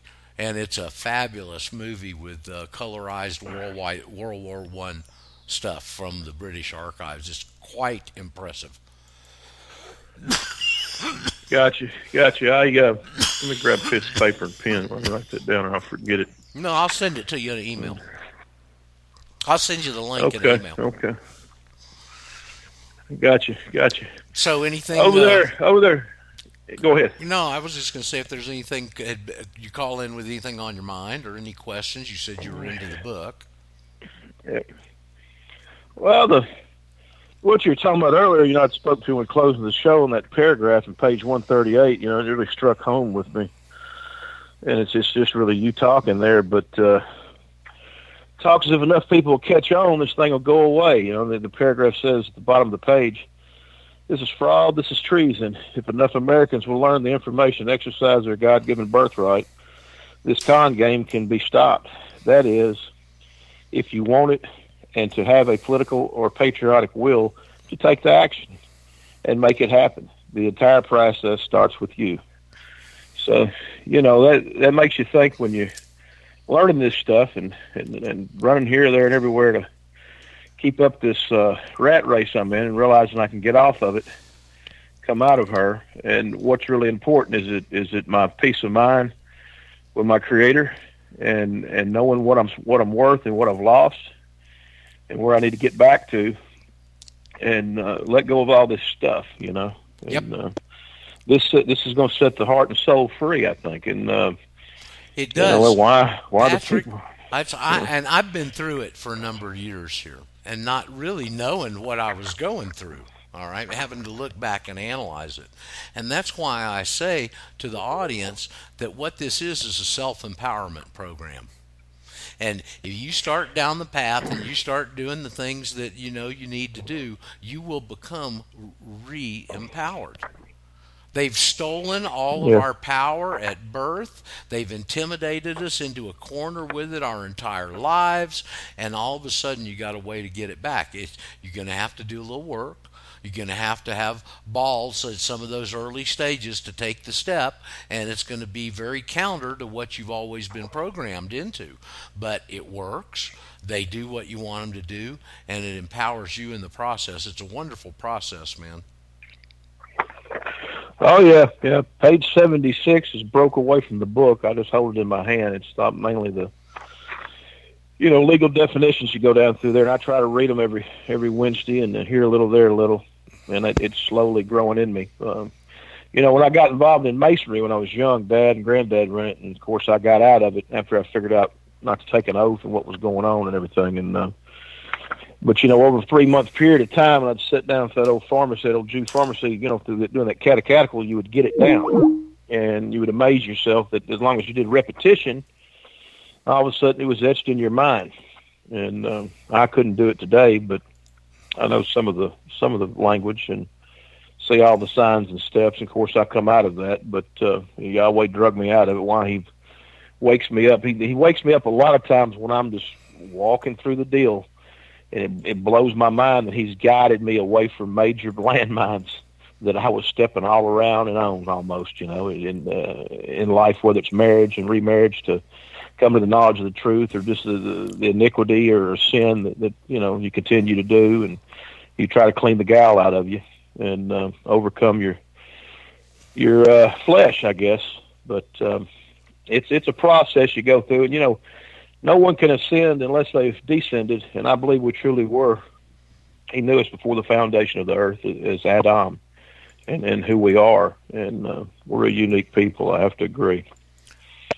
I'm trying to add, Katja is wanting to join us here, and she called in, and I'm trying to figure out how to add her into the call here, so I can't. Well, I'll tell you what, this is so screwy, Paul, I can't find where we're all on now. No?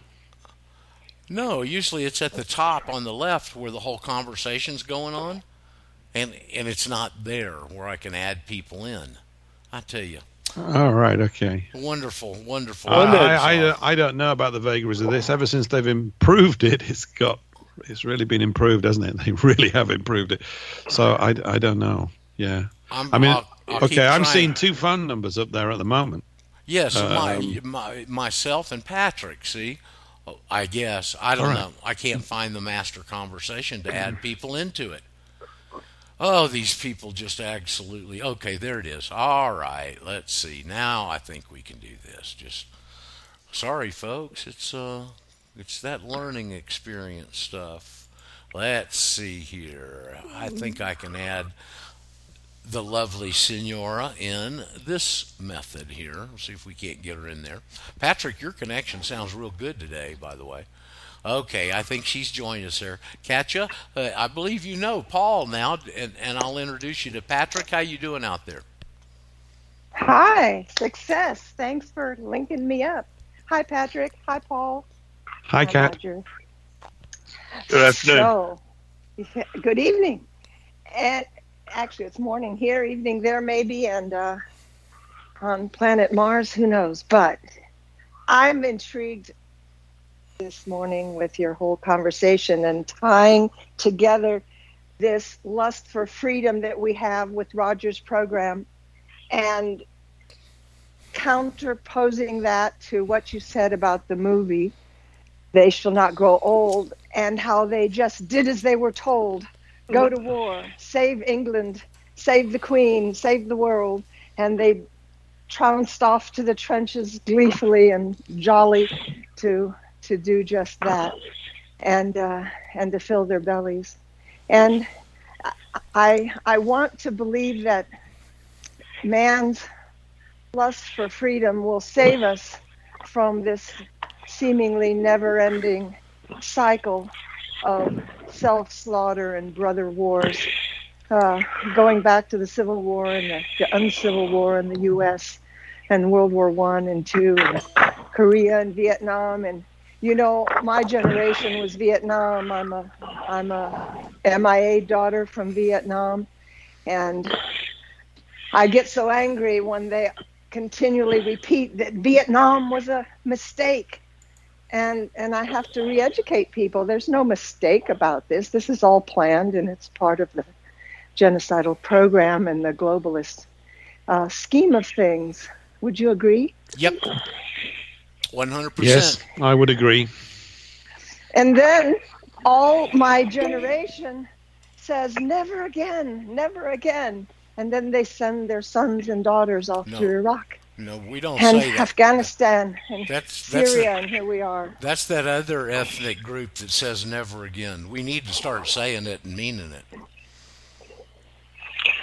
Yeah, it was both those wars were over the poppy plant, that's for sure. French were in there first trying to keep it under control, among other things. That phrase as well, never again, that the other group, shouldn't it be, it never happened Yes, again? It should be that. And that's why, you see the dialectical nature of this?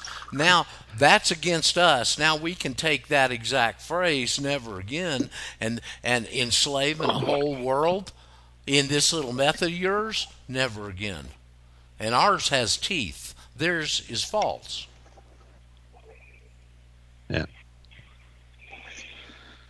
Yeah. Never again. And that's part of my drive to try and get this message out as far and as wide as possible and touch as many people as we can with it so that we can legitimately say never again in one united voice with people that understand exactly what the hell has happened. Because, you know, I've seen pictures of the symphony orchestras playing over there in Auschwitz. I've seen pictures of the swimming pool. I got a document here, a publication from Barnes Review, which has pictures of the money that they used internally in those camps. The script. They had a script in there, same way we got a script called Federal Reserve Note. I've seen pictures of the soccer games where the guards played against the inmates over there. There's pictures of that in this publication. I know. The football match is unbelievable. The footage of the football match. It was really nice. Okay. But according to the official report, they're actually playing a football match right next to the gas chambers. Oh, yeah, right. How's that work? Well, as I said, never again. Anyway. Never again. We're gonna make damn sure you don't enslave us ever again, you slaving bastards. This is their ethnicity. This is their vocation throughout history. This isn't anything I'm pulling out of my sphincter muscle. This is historical fact. You know, the challenge, of course, is I'm not going to say anything new here, but the challenge, an aspect of the challenge, of course, is to get sufficient numbers on this side. And in the process of getting those numbers is, I believe, is to keep your powder dry. We've got to keep our powder dry until we don't have to worry about keeping our powder dry. And, so it's getting through to people. But it's very, I think I might have said here, you know, there's someone I talk to on a regular, I've had a sort of interaction with a normal person, okay? And I've probably addressed this aspect of history maybe 3 or 4 times. And I make a similar sort of series of very simple factual observations, which gets a nod. The problem is, every time I come back to the conversation again, say 5 or 6 weeks later, that guy's understanding is exactly at the same point it was as if I'd never spoken to him. I'm going, hang on, we covered this last time. He goes, no, that can't be right. I'm going to stop. I can't do this anymore. You know, can you remember what we discussed? Yep. But actually, it's not they can't remember it. It's that the programming is so strong. Yep. With regards to the established narrative, that it's impossible. It's very, very difficult for people to, on a pragmatic basis, break out of it. I know everybody can. The question we've got is we're kind of looking at our stopwatches going, yeah, when? You know, like now would be a good time. Why not now? Why not do it immediately so that we can crack on with this, you know? But it doesn't, you know, it doesn't work that way. That's why that Old Testament saying, and I don't know the book or the verse, but it says, because they have not a love of the truth, I will send them strong delusion, they will believe a lie. Those people, that guy you're talking about, believes the lie. And there's nothing you can do except plant the seed with him like you've been doing and walk away and hope it germinates. Pray. It's like the vicar, the kid, 16-year-old kid in the film. He says, I went up to the vicar and told him I was in the army. And he said, how old are you, son? He said, 16. He said, I'll pray for you. I'll pray for you. Yeah. Hey, Dewey, I've got a question here. Go ahead. Got a question, Roger. Useless the murder by injection. Can you explain that to me in a nutshell? What he was covering there? The only book that's been written on the history of the AMA. Okay, American what? American Medical Association. And boy, that is a good book. You can go over to Jim Ram's your self-help site and download it. I sent it to him a while back. He's got it up there for download. You can, if you don't mind reading books on a computer. Any of Eustace Mullins' work. And, you know, I reiterate, because we bring Eustace up a bit around here, I did have the pleasure of meeting him personally a number of different times, hearing him talk on these. I think one of them was the Murder Injection tour there in Atlanta where I saw him. And I've never seen one thing he ever wrote or heard of one thing he ever stated in his public appearances to be rebutted as incorrect. Never, not one. No, he was a very steady fellow, wonderful guy. He was really a charming. Talk about attitude. Yeah. Attitude. I mean, he'd get up there and talk about how many times they tried to kill him, burning the hotel down he was in, and all these different ways they tried to kill him, and he just had the greatest attitude about it, you know. Yeah. He was a real piece of work, that guy. It's worth reading, Patrick, Murder by Injection. I'm sure Katja would probably agree with that. Totally. I have to get in there. Yep. Hey, Katja, my distilled water machine is due to arrive today, okay? Today. I woke up thinking about your distilled water machine. Good, Katja. Because Katja's been in touch with me since last Wednesday, okay? And so I've been on the receiving end of a full pelt of her energy, which has been fantastic. Absolutely brilliant. So I've had all these little exchanges, and she's been very gentle with me as she slowly thrashes my mind into shape with regards to health. So it's been great. Well, so Paul, I'll keep you posted as we go. Fantastic. I wanted to personally welcome you to the Katya fan club that's developing around her work. Oh, it's all taking off now. Well, Patrick, you want to join the fan club? Because I got a thrashing for you. All right. I liked your, when you came on, you said you were drinking coffee and taking your vitamins, I think. Yeah, I'm on that longevity stuff. It's a game changer. It is. Okay. The reason I mention it is that word vitamin, because they have us all programmed to take our vitamins. It started in the 50s with our one-a-day vitamins.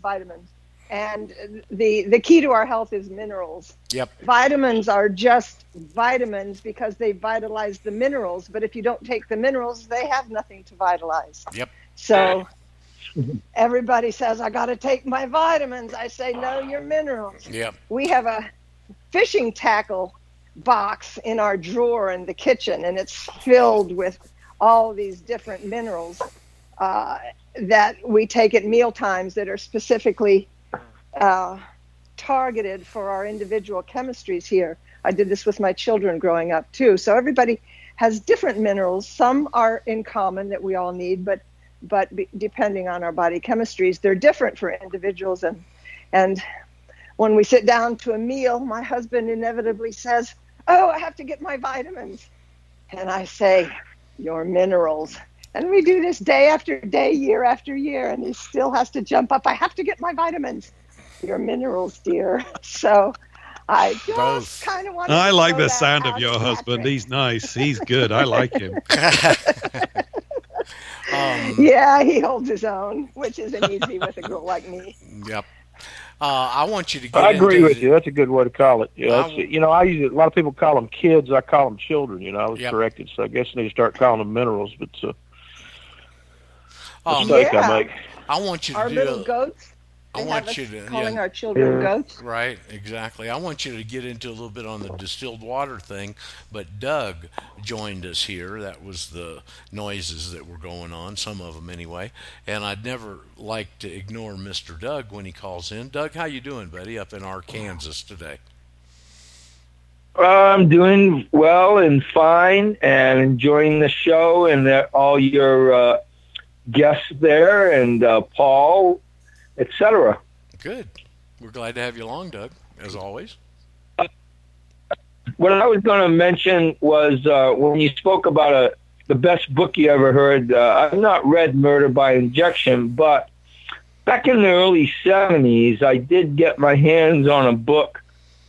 I don't know if it's still available, and I have it somewhere, probably stored away, but it's called Sugar Blues, and thorough history of the AMA. And so, like I say, I can't compare it to Murder by Injection, but it goes way back in history to the Roman Catholic Church, etc. And so I just wanted to add that if anybody can, if that book's still available, it's an excellent historical documentation. The title rings a bell with me a little bit. Sugar Blues or Blue? Singular? It is correct. It is still available on Amazon, and it's a superb read and an absolute must in our sugar-addicted society today. Okay. Well, what I found interesting about it was the history of the AMA. Yes. Not just about sugar, but actually it goes into when basically it's been. I slept last night, so it's been a few decades. But my recollection tells me that basically where this began with the Roman Catholic Church was them getting rid of and so anyway, that's all about that. Oh, it was clipping a little on my end. Getting rid of what, Doug? The Roman Catholic Church getting rid of what? Holistic practitioners. Well, let me tell you how they were done, how that happened according to Eustace. Is after they started taking control and getting organized to take over this huge part of the economy, they in those days we had the bludgeoning or the early parts of the new type of medicine, and you had the holistic and you had the allopathic is the word I'm looking for. And what they did was got a guy named Fleckstein. Is that right, Katja? Wasn't it wrote a memo called the Fleckstein Memo? And after that circulated, there was something like 104 holistic medical colleges in the country, and after that thing circulated, there were 4 or none. Well, you know, Dr. Benjamin Rush proposed an amendment or an article or to include as the 10, what's the word I'm looking for? The Bill of Rights, the freedom of practice in medical care. And he said within 200 years, the usual suspects will have totally wiped out all alternatives if we don't put this in the Constitution, and it was not included. However, there's a proposal, Benjamin Rush amendment, that would do just that. That's something my husband works on. In fact, he was the one who helped write it with Jack Phillips. And it's presented in his book called Suppressed Medical Science. And that's what we need today if we're going to get out from under this the Bill medical of Rights. Tyranny. The Bill of Rights are very interesting. I read a little book on them one time. Wasn't very long because I was with somebody who was at a doctor's appointment, and I read a whole bunch of it while I was waiting for him to get out of there. But after the Constitution was written, there was a cry that it didn't cover enough ground and that this was missing, and so a call went out to the states to basically start giving their suggestions for this Bill of Rights. Do you know how many they had, Katja, to whittle down to 10? Tell me. 170 something. Yeah. And so they got back those responses from the states, and they whittled it down to 10, and it's too bad that Dr. Rush's got whittled out. Totally, because we're in a world of mess now, aren't we?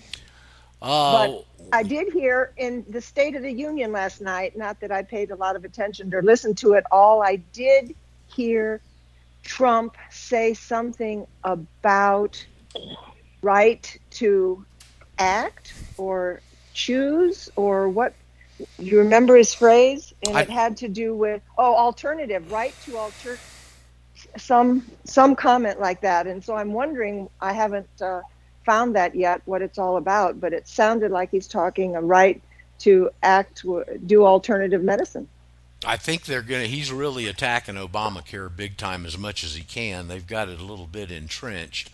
It's on real shaky legal footing, though, right now.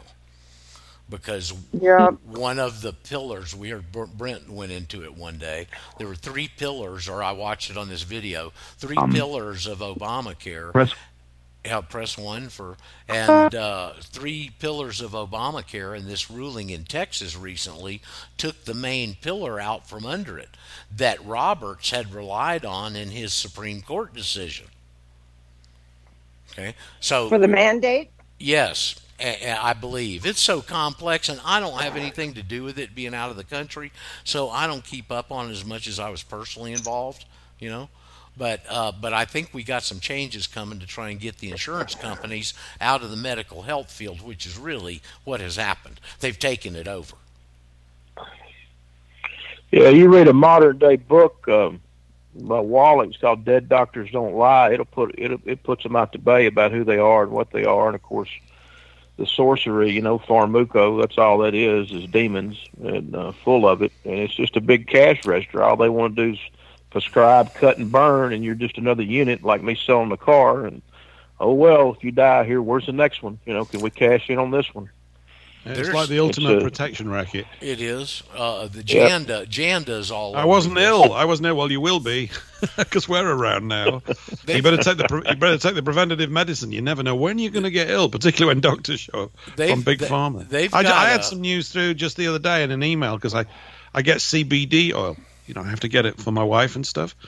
And there's all sorts of umming and ahhing now over here. It's only been legalized for a little while. And they're not going to make it illegal, but they're going to make it, there's a possibility that you won't be able to buy it for 18 months while they reclassify it. Why? Oh, I wonder. Probably because it's been quite effective in dealing with a lot of things. Yep. I mean, the thing that I've noticed, people have just sent me videos. It doesn't pertain here. It's not a problem we have here. But people with Parkinson's, who obviously, are almost like shaking themselves to death.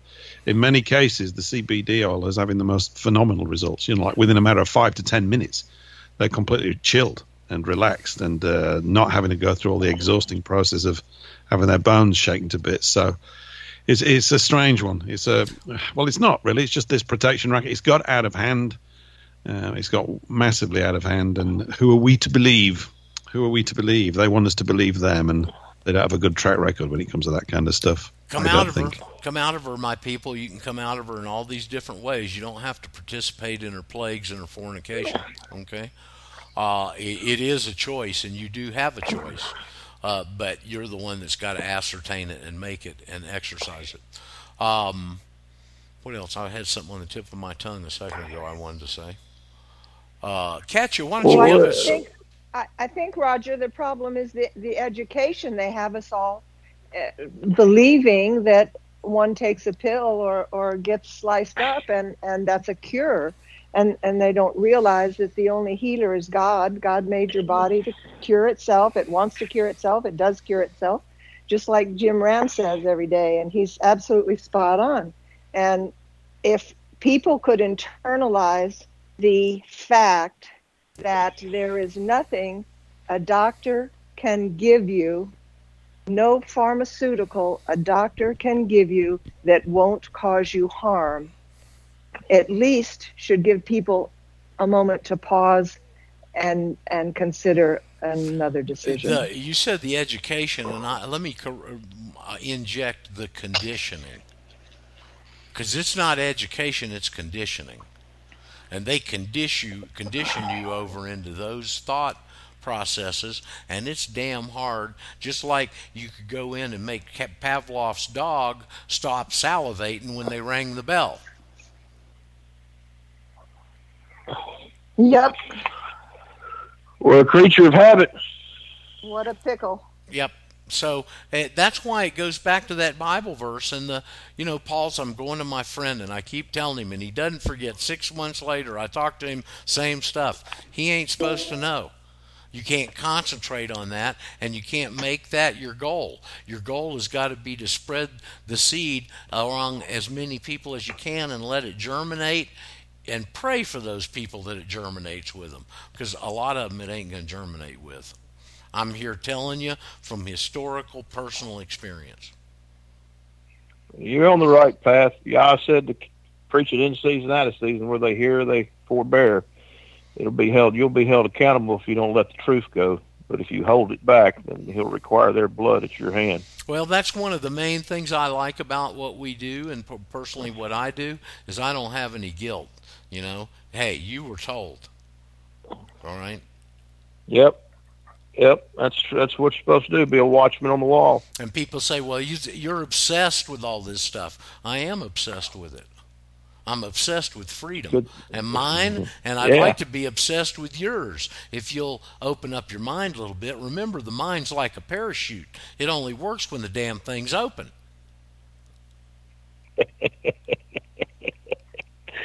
What an analogy. I'm not going skydiving, though, if that's what you're trying to get at, Roger. There's no way I'm doing that, okay? Did I misunderstand what you said or something? There's no way I'm doing that, okay? I better open up more than your mind. That's not on your bucket list, Paul? No, look, anything to do with heights, count me out. I know where I'm happy. I like it down here. This is good. I was born down here, right? I was right on the ground. I've been here most of the time. It's great.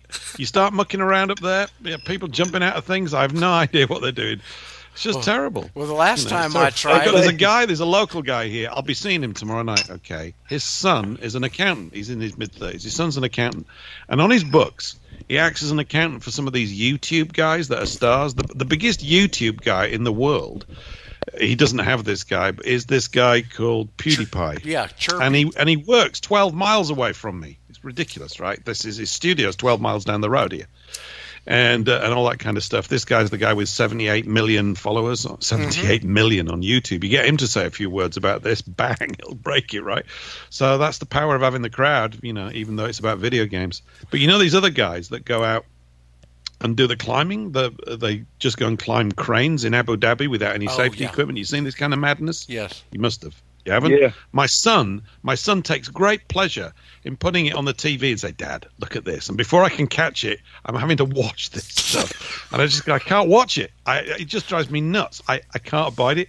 Anyway, this guy, the guy whose son is the accountant, he's got a couple of these free climbers on his books. And they say to him, we're going up to a construction site in east side of London or wherever it is, filming the next day. So they have to write a contract out, and there's a death clause in it because, they may not come back. So it's all worked out what happens if he dies on the job, It's mad.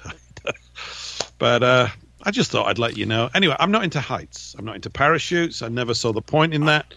But give me some wings. I'd probably be okay. I wouldn't mind a pair of wings. I always wanted a jetpack, Roger. Give me a jetpack on the way, but I'm not parachuting. I'm going to offer you a set of 4 wheels and ask you to drive 12 kilometers down the road and extend a helping hand to Cutie Pie. Yeah. Yeah, he probably wants. Look, I'm an old fart. You've got to remember that in comparison to these people are very, very young, and I'm now tremendously old and seasoned, as we say. So it's ridiculous, you just there's a big gap, and I don't even like video games. I didn't even like them even when I was young. I didn't like them. I didn't know what's the point of all this twiddling around. I don't get it. But my hey ho, there you go. It's a different world now, I'm like you, Paul. I didn't get into these video games either. Go ahead, Patrick. I checked into skydiving, met a guy in the checkout, and he had his little truck, military looking, and he taught it. He said, "Nah, you're going to have to lose some weight." I said, "What do you mean?" He said, "I can't. You got to be 225 or less." And I said, "Well, I guess I got something to look forward to, don't I?" Well, I'm about 6'1" and 265, so yikes! It should be 225, but it is what it is. I have gotten lazy. All that sugar, Patrick. Lay off the sugar. Yeah. Well, Paul, you're right. You're right. Unlike you, that's always has been on my bucket list. I don't know about. I guess I would like to free fall a little bit. I'd have to go through some mental foundational exercises. We'll record a few shows before you go off and do that. I'll do that. But the one sorry that to be so practical about it, but these things sometimes don't work out, Roger. Well, since the last time I tried to fly out the second floor last July, I don't know that I'll be doing that. Yeah, your first attempt didn't turn out so good, did it? No, right. No. So come on. But we say in the South down here, how'd that work out for you? It didn't work out real well. I have always wanted to, and this wouldn't be too restrictive. I've always wanted to fly a glider. Yeah. That'd be cool. I think I could do that. At least this. You see, the thing about that plunging thing, right, is I just think gravity's a lot stronger. It's the plunging I don't like. It's this whole thing about plunging. You just go, well, what am I supposed to do? If the parachute does not open, what options have I got left? What I'm going to do is sing a song? And I mean, it's not, there's nothing good. Like, now, if you said get into a car and drive quickly at 200 miles an hour, I could do that. Because psychologically, I think, well, if something goes pear-shaped with the whole thing, at least I got hold of the steering wheel and the brakes, hopefully, and I might be able to do something. But the plunging, I go, oh, well, I'm just plunging here. There's nothing I can do. There's no other options. You can't even say I've tried A and I've tried B because there's no A to try. There's nothing to do. You just go, Pray is a good one. Now, but it's interesting. There's been some people that have gone through that and their chute didn't open. And they landed from tremendous heights, and it didn't kill them. They may never not many, have ever been. Roger, not many. No, probably not. They are the exception that proves the rule. Are you an you're not a salesman for this, are you? This is not going good. No, I'm a commentator. I'm strictly a color analyst here. Oh, boy. Yeah, they always want to tell you the good side. Don't worry, you're plunging at 10,000 feet, but you might come out of it. Okay. Oh, yeah. Okay, sure. I'm hopeful.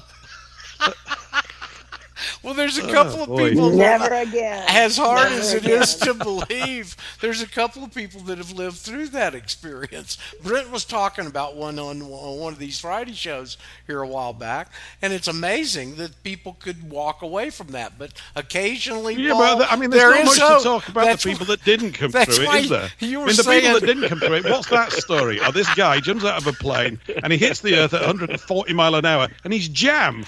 There's just no story there. That's Well, most see- of the stories, Roger. See, you're saying all the stories are like the one I'm telling, not the one you're telling. You're saying I'm plunging. What do I do? Well, you can pray, man. You can pray. That you're one of those ones that makes it. You know, Oh, this I'm a show. kind of logical guy, kind of think, that we've been given the signals in the first place, and it's a bit like you've said this before. It's only a mistake if you don't learn from it, right? So you it's really simple. I just think, hey, I'm doing it again. No, this is bad. This is really silly. So it's not for me. I just don't do well with heights. The last I went to we were in New York in 1997. And we went up they were still there, weren't they, right? So we go up the trade towers, and I'm right at the top, with my nose pressed like a little kid against the glass, looking down the thing. And I said, I don't like this. I don't like this at all. This is just too high. It's silly. What's the point of making these things so high? Gravity's going to win. Gravity is, so I'm going to respect gravity and try and stay on the ground. It's quite nice. I like that.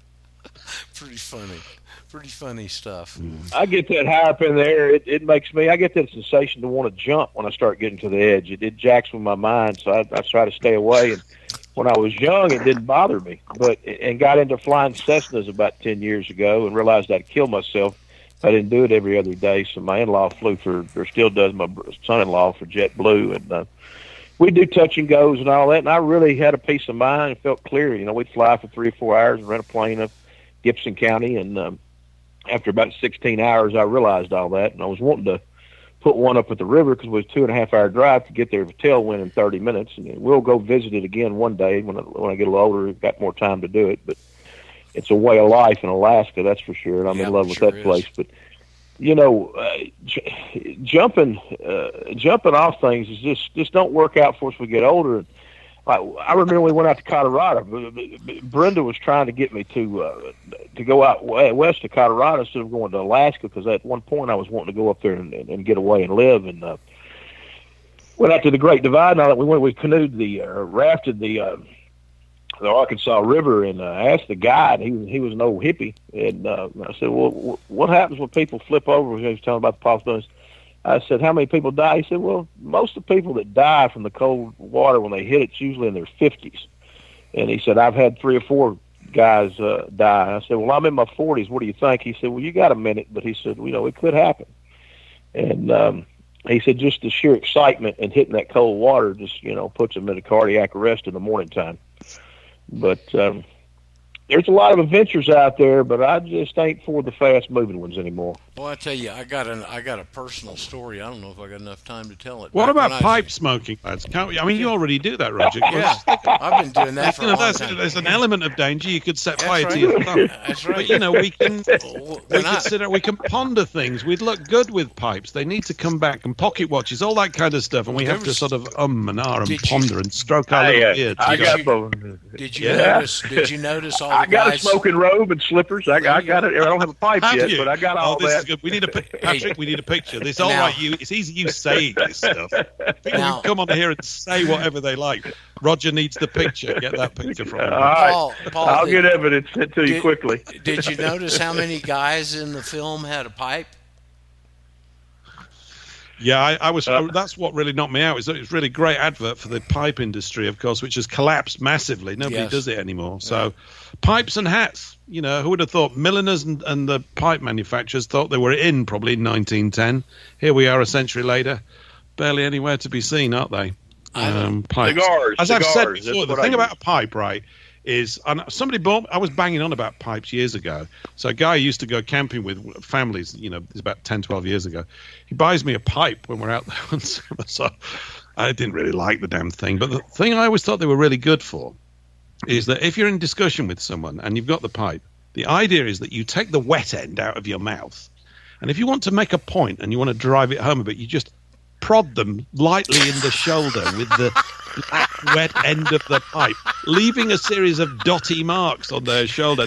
Now look here, you see, and you just go tap, tap, tap. It's just enough to get the point across, and you leave a permanent mark on their shirt, you see. I always thought it was better for that. But then I am a bit odd. You'll make a permanent enemy out of that person, too.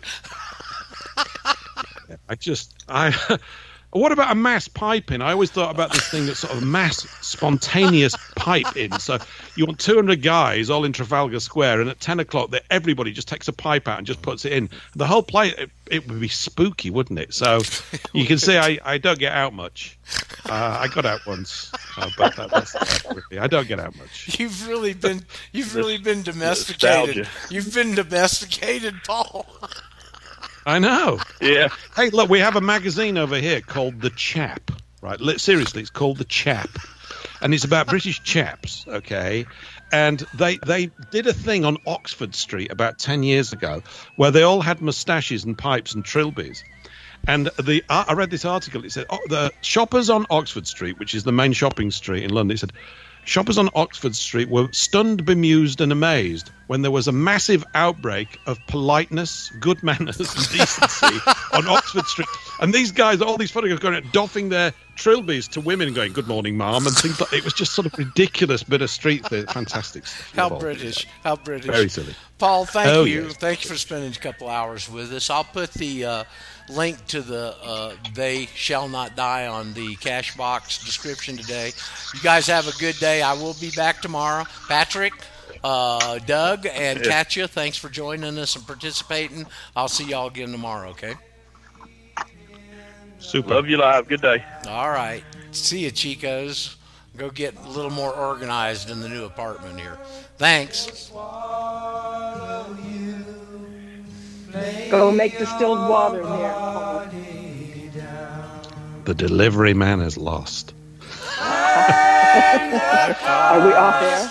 No, we're still on. Oh, I hope not. No, we're still on. We're still on air. It makes it more exciting if we say something really terrible. And then people can throw it back in our faces later on. It'd be absolutely fantastic. Much more interesting. Well, we're off air now. We are now.